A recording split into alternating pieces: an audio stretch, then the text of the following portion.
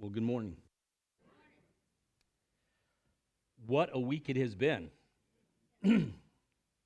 Like he said, I am so grateful that Hurricane Ian did not hit us directly, but of course it has impacted our friends and family and neighbors in Southwest Florida.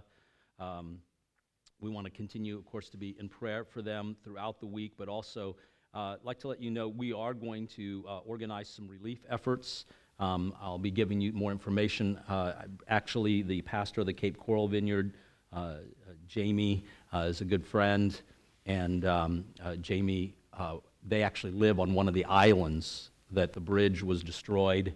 They couldn't get off the island until yesterday. Got to the church building, so I guess they're actually living in the church building this weekend, and they said that their basically everything in their home has been rendered unusable. So we're lifting them up in prayer and continuing to find out more. But we're going to give you a couple of different ways that you can give toward that. One, we're going to organize something here in the way of giving so that we can give some things directly. And like I said, I'll be giving you more information about that as we get some things to unfold. I don't want you to do it yet because I don't want to just gather a bunch of stuff that people don't want or something like that. If you would like to do something in the immediate, Convoy of Hope is one of our partners, and so I would encourage you that, of course, feel free to give to Convoy of Hope. I know that they do a great job, and we will be partnering with them as well, but we will be organizing some things to give directly to ministry there at the Cape Vineyard, and and to help the families there in that congregation. And then we'll be doing some, like I said, some relief efforts, taking some people down there to work. All right. With that said, we are so grateful. Let's just take a moment. Let's pray for them, shall we? Father God, we want to lift up to you our friends and family, those that have been so deeply affected by the impact of Ian. We are mindful of the fact that it was very much headed our direction, and that even as we found relief, others were taken by surprise and are suffering the consequences of that. Lord, so we pray for your mercy upon them and their families. We pray for just your incredible grace to be poured out. We recognize that as followers of Christ that we are not immune to the trials and tribulations of this life. And so, Father, we're asking for just grace upon grace to be on them, the incredible favor on their lives in this moment, and that, Father, you would direct our steps now as we react as the body of Christ, as we act with compassion and mercy. Help us direct our steps that we might be your hands and feet as well. And we pray these things in Jesus' name. Amen. Last weekend, we had a great time with Mark DuPont. I hope you were blessed by his ministry among us. We had numerous reports of some healings, but if you have not shared what happened with you, let me encourage you to get around to us and share that with us. We'd like to know just the wide impact of that ministry. It's always a great time when he is here. But today, we are picking up in the letter to the Romans, chapter 13. Chapter 13, and a moment ago Richard was talking about gratefulness, and I'll be honest, as we rounded the corner into chapter 13, and I was looking down the barrel of chapter 13, you can pick up my hesitancy there. I was thinking to myself, man, I am grateful that I live in this country when I have to preach this text and not, like, say, in North Korea to talk about this text. But it is a difficult text, and so we are going to tackle it head on this morning. And so I pray for your grace toward me as we tackle it. But let's kind of set it in the perfect setting, right? Because so often chapter 13 is talked about completely disconnected from the rest of the book, and specifically out of context to the immediate chapters around it, which is unfortunate because then when we talk about it, we're treating it wholly on its own instead of holistically and where it fits in the context of the passage and why it's there. Now, if you'll remember, chapters 1 through 4, we were talking primarily about this idea of the old creation, that the revelation of creation is God's way of revealing to us His goodness, His kindness, His nature, and that how the fall explains the gap between creation and God, the things that God wants for us and the things that are, and how we look at those things. We can see His goodness, His kindness, and His mercy and all of those things, and yet we recognize that there is something inherently wrong in the world post the fall. Whether we'd ever read from Genesis chapter 3 or not, we know that there is a contrast between the goodness of God and the things that happen in the world. We know deep within our knower, within our spirit, there is something that reveals to us from nature that things ought to be a certain way. And when they're not, we recognize those things as troublesome. We recognize them as sin. We recognize them as destructive to humanity. And so we look at the impact of those things and recognize that a good God has made a good creation, and yet there is sin in the world. Chapters 5 through 8 then explain this whole concept of being a new creation, with chapter 8 as the epicenter or the apex of the letter, telling us how all of creation, the entire cosmos, is crying out, yearning for the revelation of the sons of God. That is, for the people of God to be revealed in their fullness, for them to walk in the fullness of their calling, who God has shaped them to be, who God is calling us to be, so that when the sons of God are revealed, that all of creation celebrates. It is bringing restoration to all of creation as we walk out this new life in Christ, even in the midst of a fallen world. And yet there's this expectation that there is a day coming in which every knee will bow and every tongue will confess that Jesus Christ is Lord, to the glory of the Father.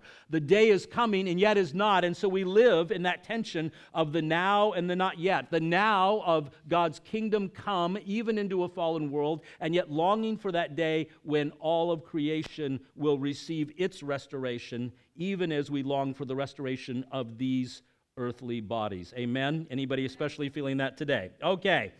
Chapter 12 then, chapters 9 through 12, focus on the transformational process. We spent a couple of weeks in chapter 12 talking about how it's a turning point in the letter, several intricate statements often overlooked, but just how it is significant to the overarching themes of the letter. And that brings us then to chapter 13 today, one of the most controversial chapters in the whole letter. It's often read, as I said, all by itself without the context, especially without looking at chapter 12. And so when it's read that way, it seems to be disconnected from the entirety of the letter. It seems to have nothing to do with what we just talked about 2 weeks ago.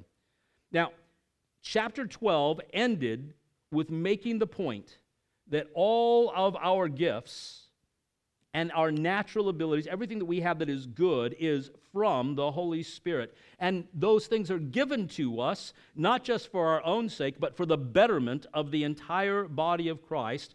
And that any gift exercised, no matter how powerfully, without love for the larger body of Christ, is selfish and defies the actual intent of why the gift was given. However, chapter 12 also pointed out that all of God's gifts and callings are given without repentance. Therefore, meaning that once God has given those things to us, He does not take them back from us based on performance. In other words, they were not given to us based on performance. They are not taken away based on performance. They were given without regard to those things. That's why we do not determine what is right based on spiritual power, church growth, or outward success. I know of healthy large churches. I know of sick, dysfunctional large churches.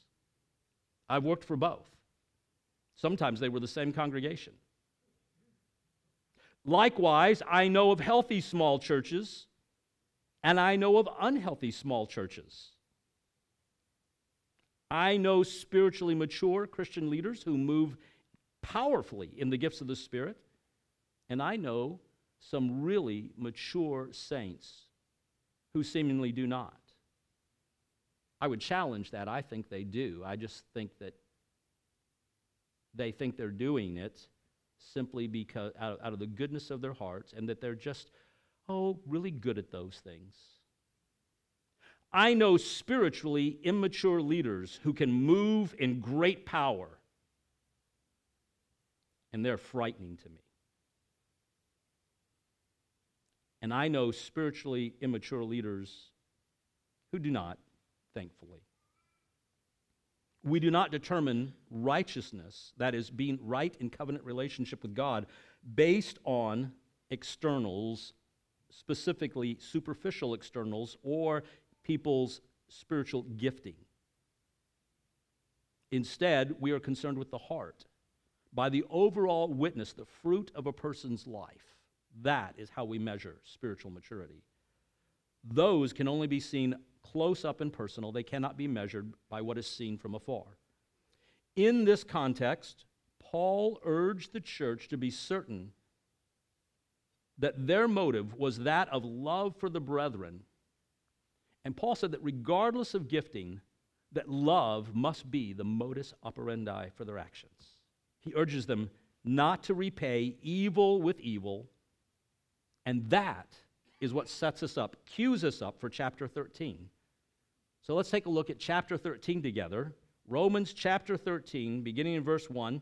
I'm going to be using the English Standard Version. Please follow along whatever translation that you have in your lap. That one's my favorite. If you're using a phone or a tablet, would you set that to silent for the sake of those around you? Let's read Romans chapter 13, beginning in verse 1.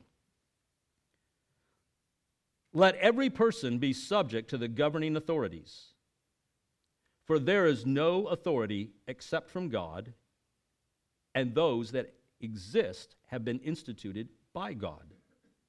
Therefore, whoever resists the authorities resists what God has appointed, and those who resist will incur judgment. For rulers are not a terror to good conduct, but to bad. Would you have no fear of the one who is in authority? Then do what is good, and you will receive his approval, for he is God's servant for your good. But if you do wrong, be afraid, for he does not bear the sword in vain. For he is the servant of God, an avenger who carries out God's wrath on the wrongdoer. Therefore, one must be in subjection, not only to avoid God's wrath, but also for the sake of conscience.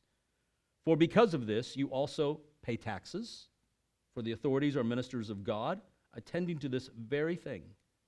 Pay to all what is owed to them, taxes to whom taxes are owed, revenue to whom what revenue is owed, respect to whom respect is owed, honor to whom honor is owed. Owe no one anything except to love each other. For the one who loves another has fulfilled the law. For the commandments, you shall not commit adultery, you shall not murder, you shall not steal, you shall not covet, and any other commandments are summed up in this word: you shall love your neighbor as yourself. Love does no wrong to a neighbor. Therefore, love is the fulfilling of the law. Besides this, you know that the hour has come for you to wake from sleep, for salvation is nearer to us now than when we first believed. The night is far gone, the day is at hand. So then let us cast off the works of darkness and put on the armor of light. Let us walk properly as in the daytime, not in orgies and drunkenness, not in sexual immorality and sensuality, not in quarreling and jealousy, but put on the Lord Jesus Christ and make no provision for the flesh to gratify its desires. Blessed be the reading of God's holy word.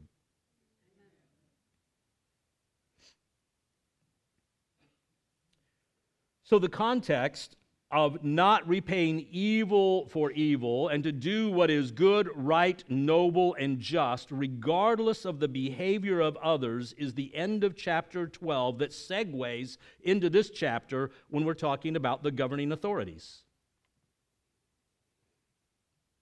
Let that just sink in for just a moment, right?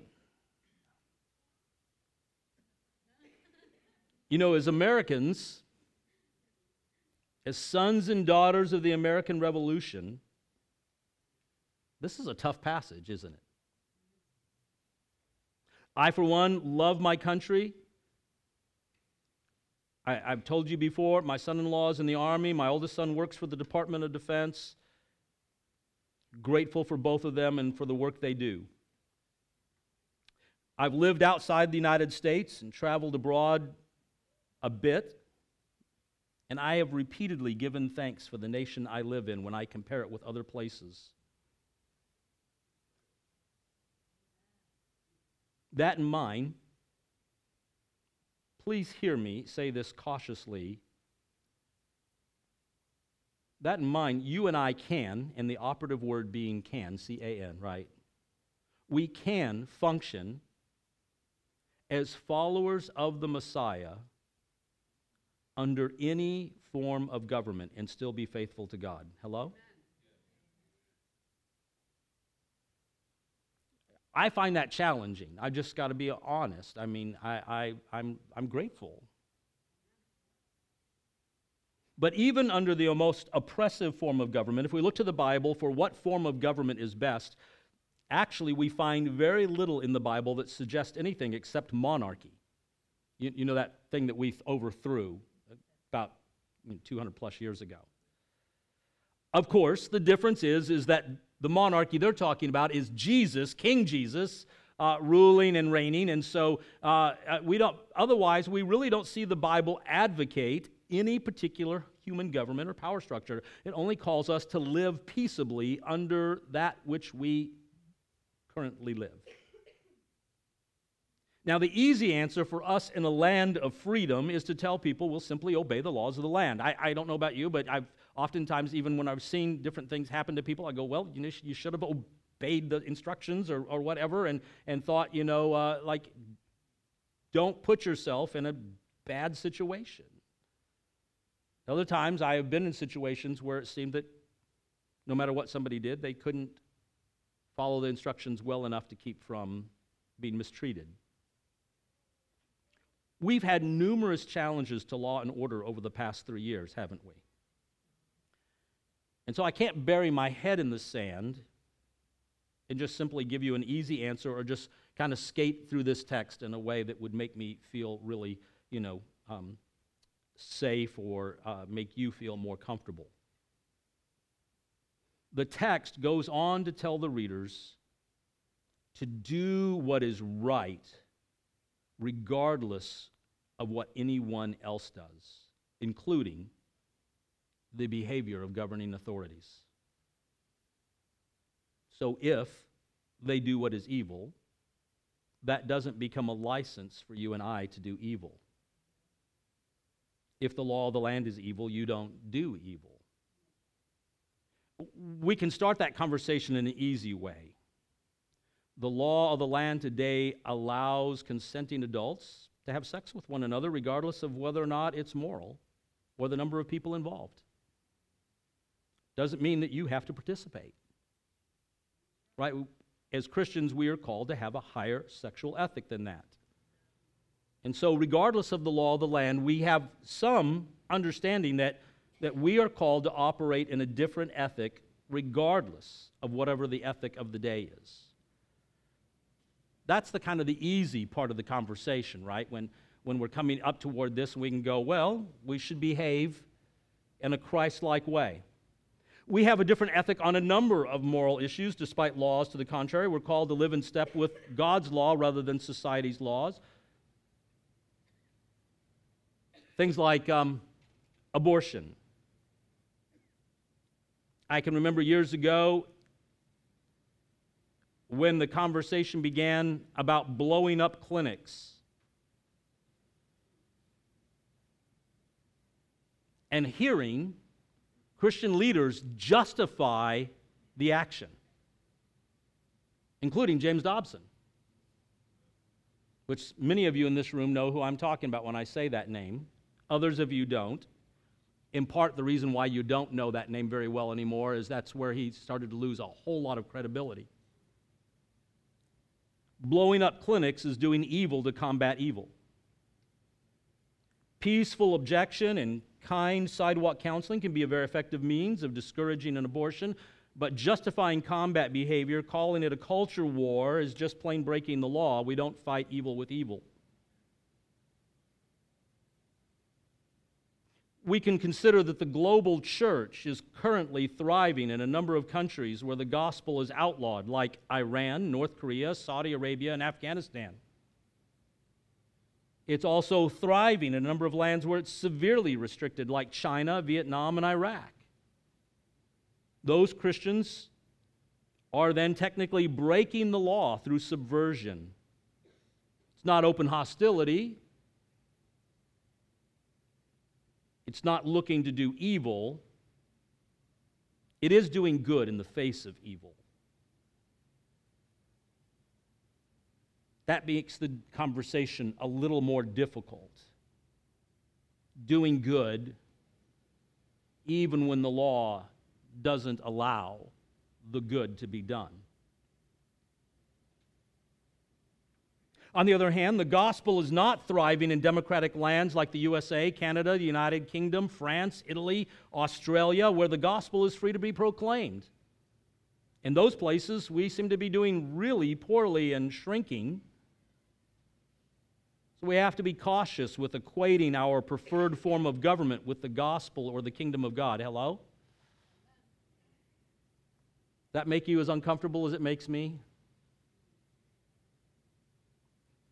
Please do not now take my words and twist them and say, Hal's advocating that we need to live under great oppression. No, no. I'm saying that we ought to take advantage of the opportunities we're given, and I'm simply saying the gospel can thrive any place. The gospel can thrive any place without having to overthrow the government or the laws that are contrary to the Bible.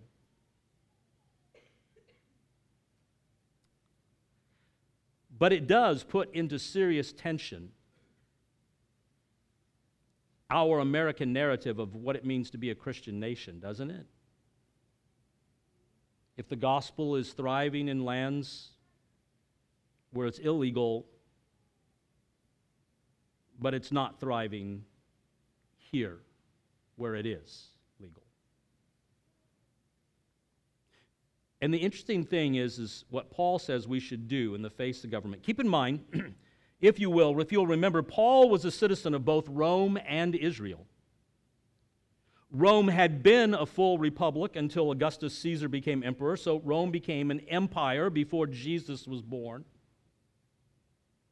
On the one hand, the reality is that it was an oppressive government in some ways. On the other hand, Rome still functioned in many ways as a constitutional monarchy at the local level, much like we think of parts of Europe, UK, Holland, etc. Roman citizens still voted on the local level, meaning Paul had a vote. Now, it's not mentioned in the Bible whether Paul ever voted or not, and we're not going to make an argument from silence. That's bad hermeneutics. Paul could have voted in every election. Maybe he didn't. I don't know. You don't know. Those records weren't preserved. You and I have no idea. But I do know this. I know that Paul, as a Roman citizen, had the right to vote, and the Scripture completely just skips that discussion. Some would say, well, that's because the Bible isn't political.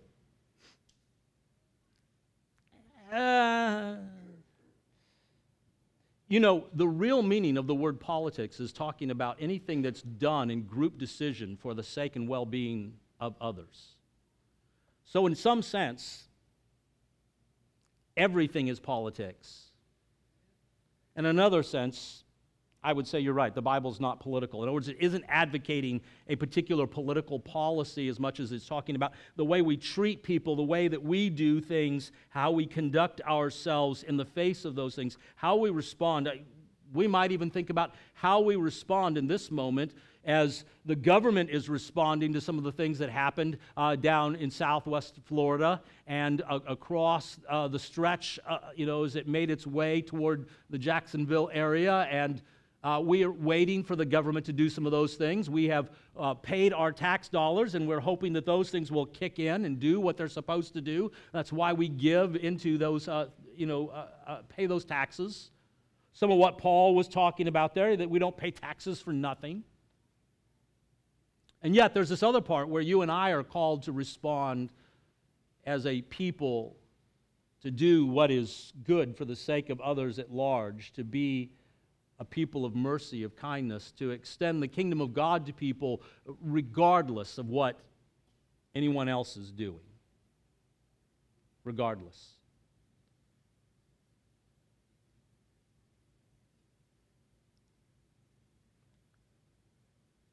Paul, in his admonition to the church, was do what is right regardless.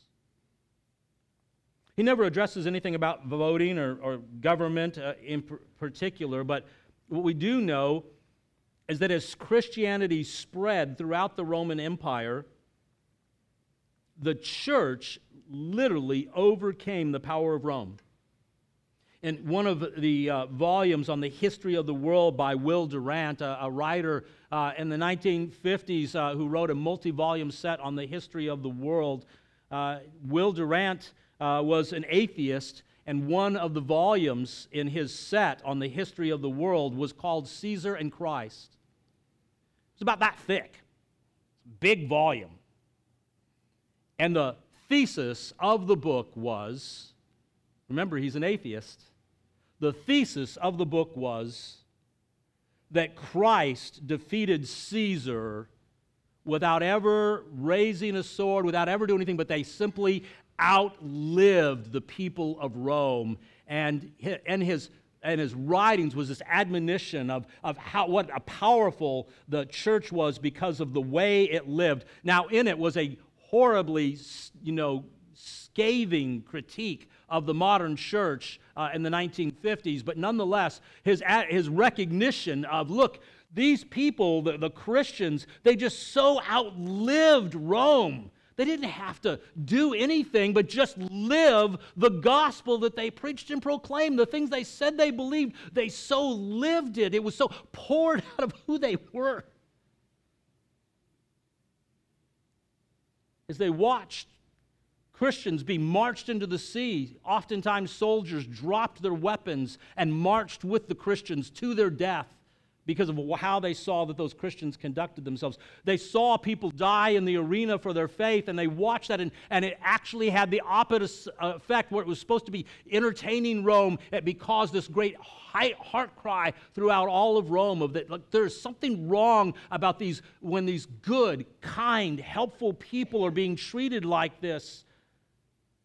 That they didn't need their own publications and journals and Twitter feeds and things like that to defend the gospel against the world, because their lives, their conduct, their behavior, not their Facebook, not their private TV stations, not their rag journalism, not their political party. They crushed Rome with love. I know, that's all sappy, and I'm kidding myself, and it's not going to happen in our day and age, right? The world's changed. Have people really so inherently changed? Do we actually sin any different than they did in Rome? Maybe a little faster because we have internet.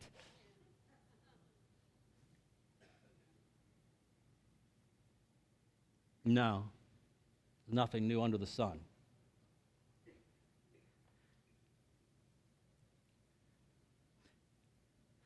We could come a little more modern. We could look at the spread of Christianity post the Roman Empire. You know what's fascinating is in Great Britain, long after the gospel had arrived, there was tremendous debauchery, and Great Britain was falling into decay.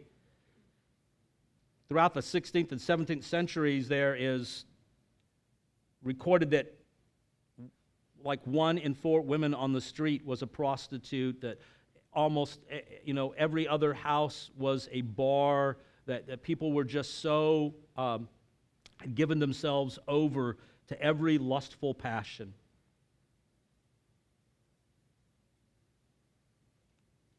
Drunkenness was normative.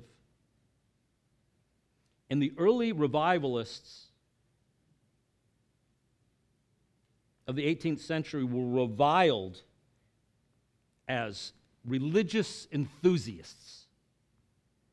Entheos, that's what the word enthusiast comes from, those who are filled with God. But amazingly, as people were converted, the social climate changed, and not long after the politicians followed suit, we could point out that it took nearly 100 years to change the climate from one to the other. But I would point out to you that it also happened a day and time in which they did not have the internet to pass information along, good or bad, that it happened in a day of shoe leather express and very little printing and things like that. Just as people lived out the gospel, as these religious enthusiasts preached the gospel and called people to a life that was different than the life of the communities around them, as the power of the Holy Spirit worked and transformed people, as they began to believe that the power of the gospel was greater than the powers of the world, or even as more powerful than the greatest power on earth at that time, which was the United Kingdom, a global kingdom. And it was that same gospel that led to things like the constitutional monarchy, the change of the social situation all around. See, my real point being, our personal politics aside, Paul admonished the church to treat everyone well, even the politicians. Give honor to those whom honor is due. Pay your taxes. Follow the law. Now, you and I can note that Paul did not always obey the authorities. The apostles were known for times in which they said, whether it's right to obey you or God, you decide, but as for us, we will follow the gospel. We will follow God. Sometimes they preached the gospel in places that the gospel was forbidden. As they did, can I just point out that there were oftentimes consequences? Sometimes God rescued him from the consequences. Sometimes he did not. We get into Acts chapter 12. There are 2 events that stand in such stark contrast to one another. In Acts 12, James, the brother of John, was murdered by the government of Herod for preaching the gospel. And that seemed to make some people happy. So then a few days later, Herod arrested Peter with the same intent. But through angelic intervention, Peter escaped. And he ran to the house, and he's knocking on the door, and everybody's like, oh, it must be his angel or something. I mean, nobody can believe it. And then they look out, and finally they open the door, and lo and behold, it actually is Peter. And everybody's like, wow, that's cool. Look what God did. He opened the thing, the angel. Now, I just want to point out, we're still in Acts chapter 12, so can I remind you that James' mother is still grieving her son while the rest of the church is celebrating Peter's escape? How does that feel? How does it feel for the church who loved both Peter and James?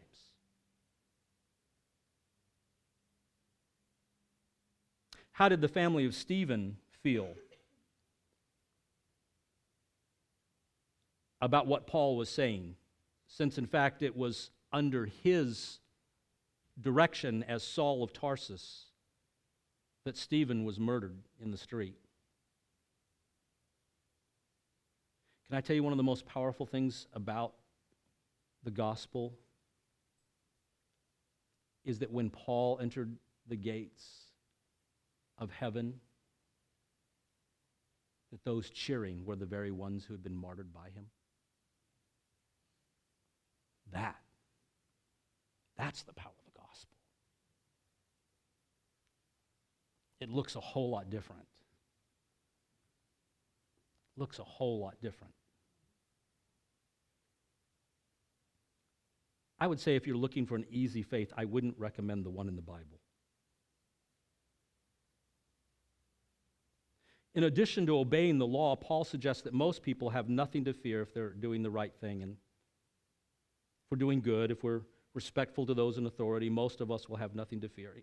In contrast, however, we find that if we respond to those in authority with disrespect, dishonor, and contempt, if we refuse to obey the laws of the land that do not contradict our faith, then the warning that we find there is very clear that we may actually be in opposition to God himself.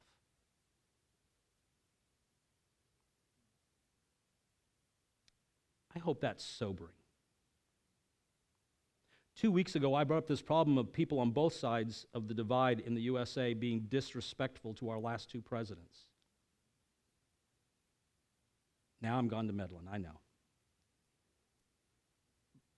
You know, from 2016 to 2020, I saw such blatant disregard of some Christians toward Trump, only then to be outdone by the other side in disrespect toward Biden. I know, you can tell me all the reasons why. And I know, as Americans, we are free to do that. I'm not talking about your citizenship rights.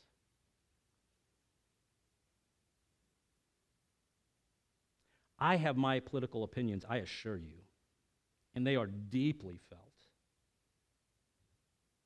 And I'm not oblivious to the absurdity of some of the social engineering in Western society right now, which is calling good evil and evil good. I am simply saying this: it is never wrong to do what is right, even when society is seemingly collapsing around you. Likewise, it is never right to do evil and justify it. Never. In verse 8 comes the real driver of the chapter. Owe no one anything except to love each other, for the one who loves has fulfilled the law.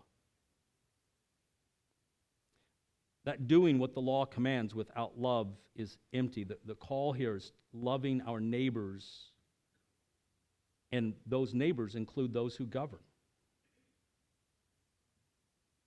Remember what I said earlier about that Bible stuff not being easy? You see, the point is that everyone, even our government employees, politicians, and other authorities, are our neighbors, and part of loving God is loving our neighbors. And so depending on which side of things you're on, then that means you are called to love both Trump and Biden as human beings.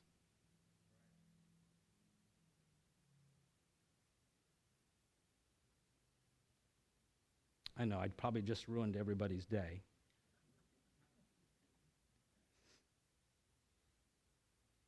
You can send your emails to no, I'm not going to say it.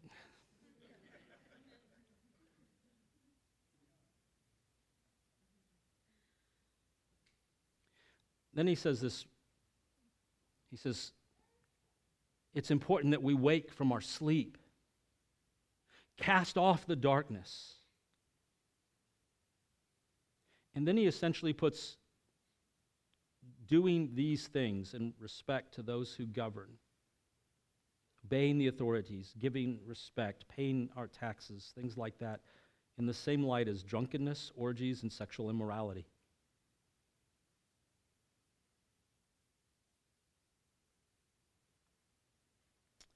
Yeah.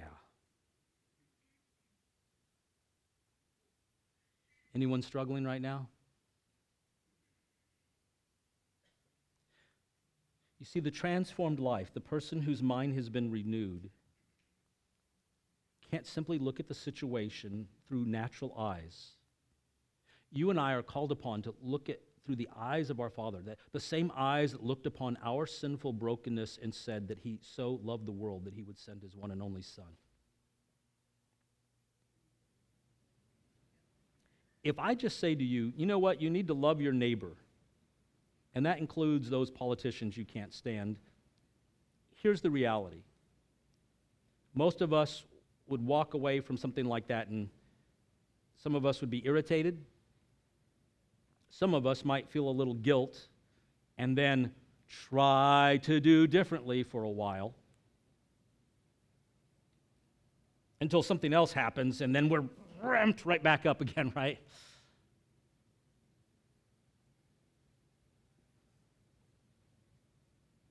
But the truth is that your efforts, yours and mine, are only part of the equation.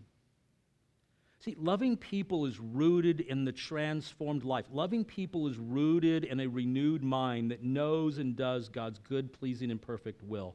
And if all I do is tell you to behave, that really isn't the point.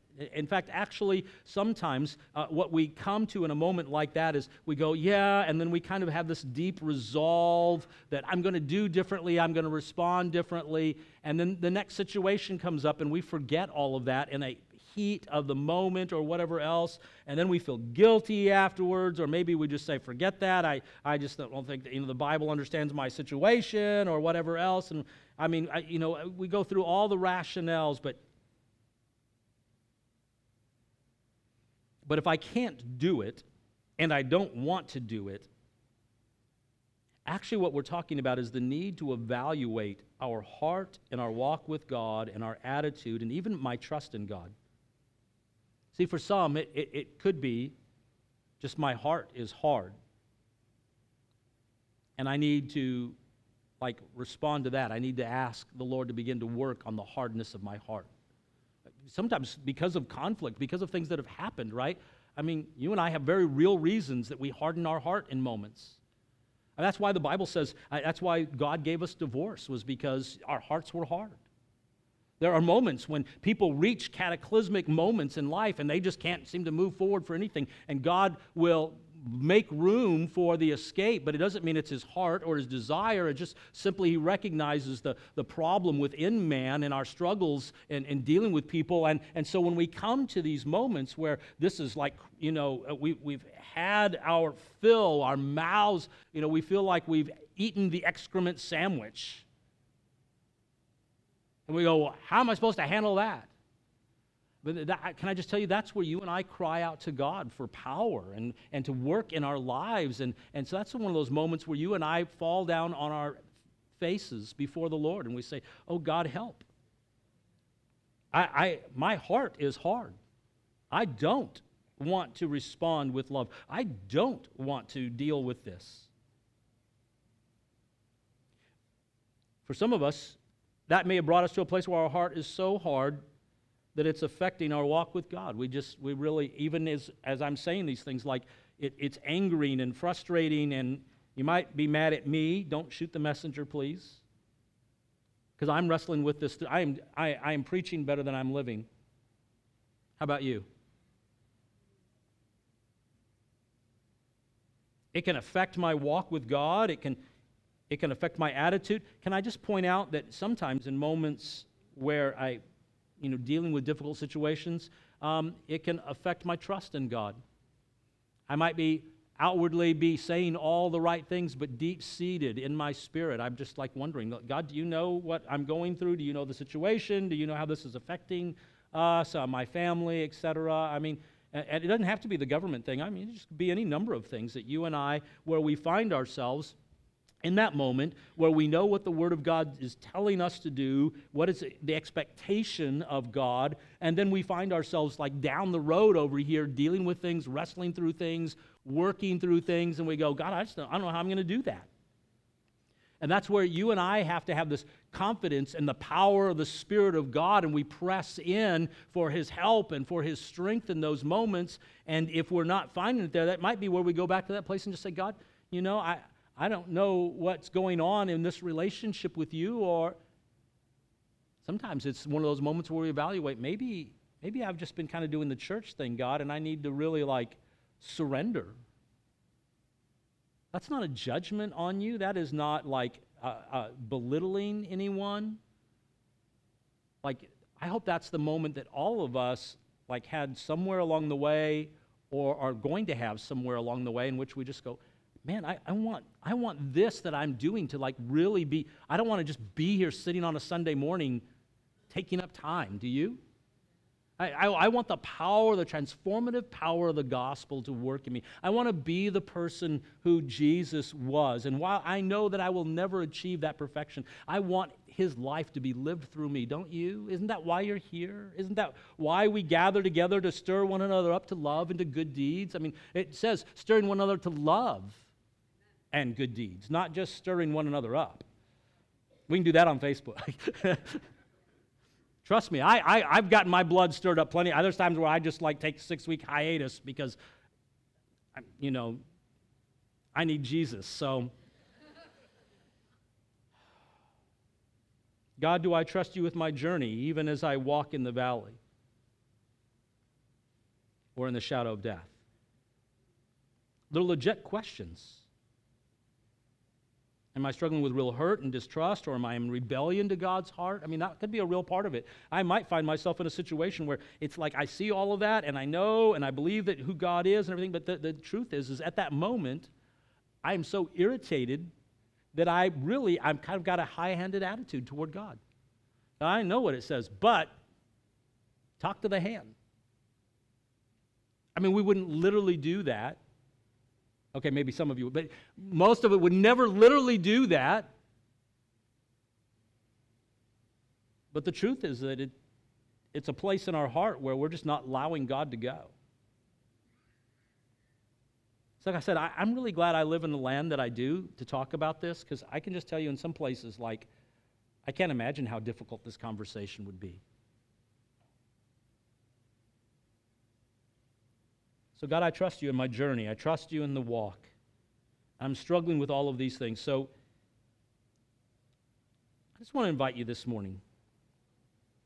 If you are struggling with the government this morning, with powers and authorities of this world,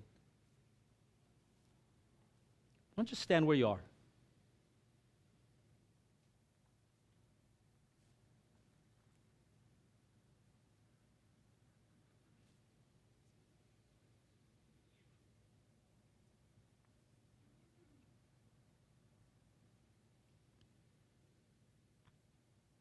All right.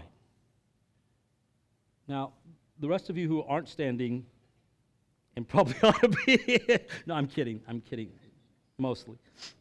Can I just invite you, would you go over and turn around? Let's extend hands toward them, and we're just going to pray together in unison here. Just so if you just extend your hands toward them right now, and let's just pray. And so, Father God, we just want to thank you for your Son, Jesus. I want to thank you for your kindness and your mercy to us.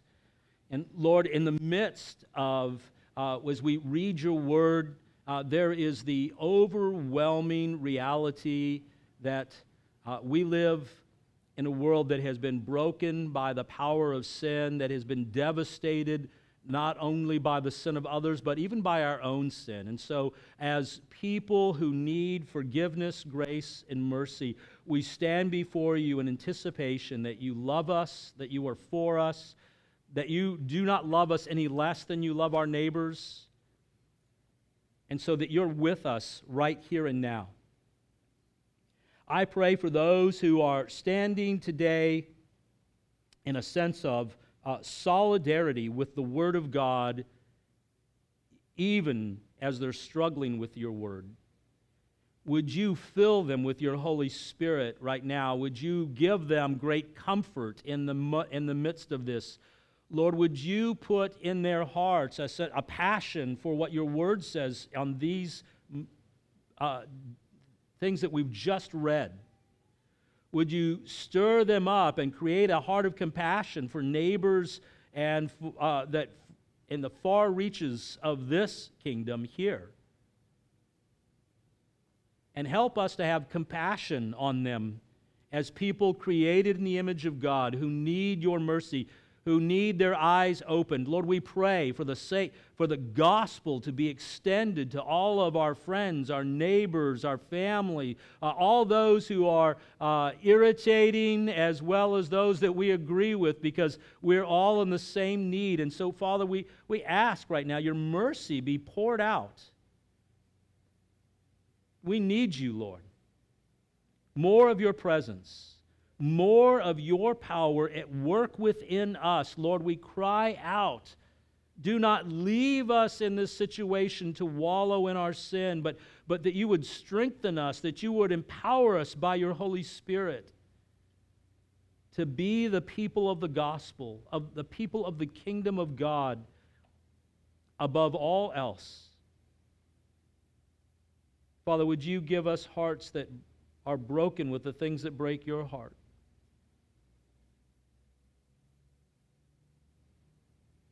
Would you give us empathy for those who sin differently than us?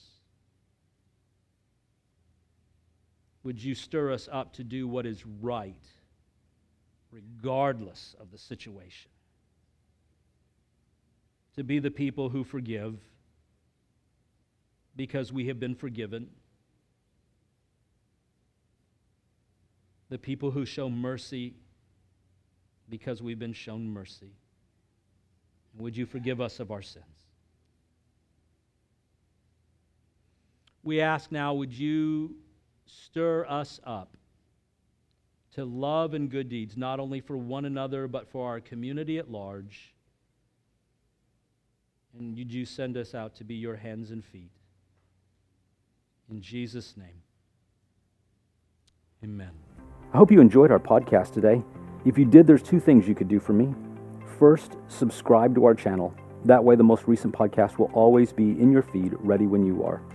And secondly, if this ministry has impacted you, would you help us to continue to reach others by clicking on the link in the description to give now. Until next time, thank you so much for listening to The Empowered Word.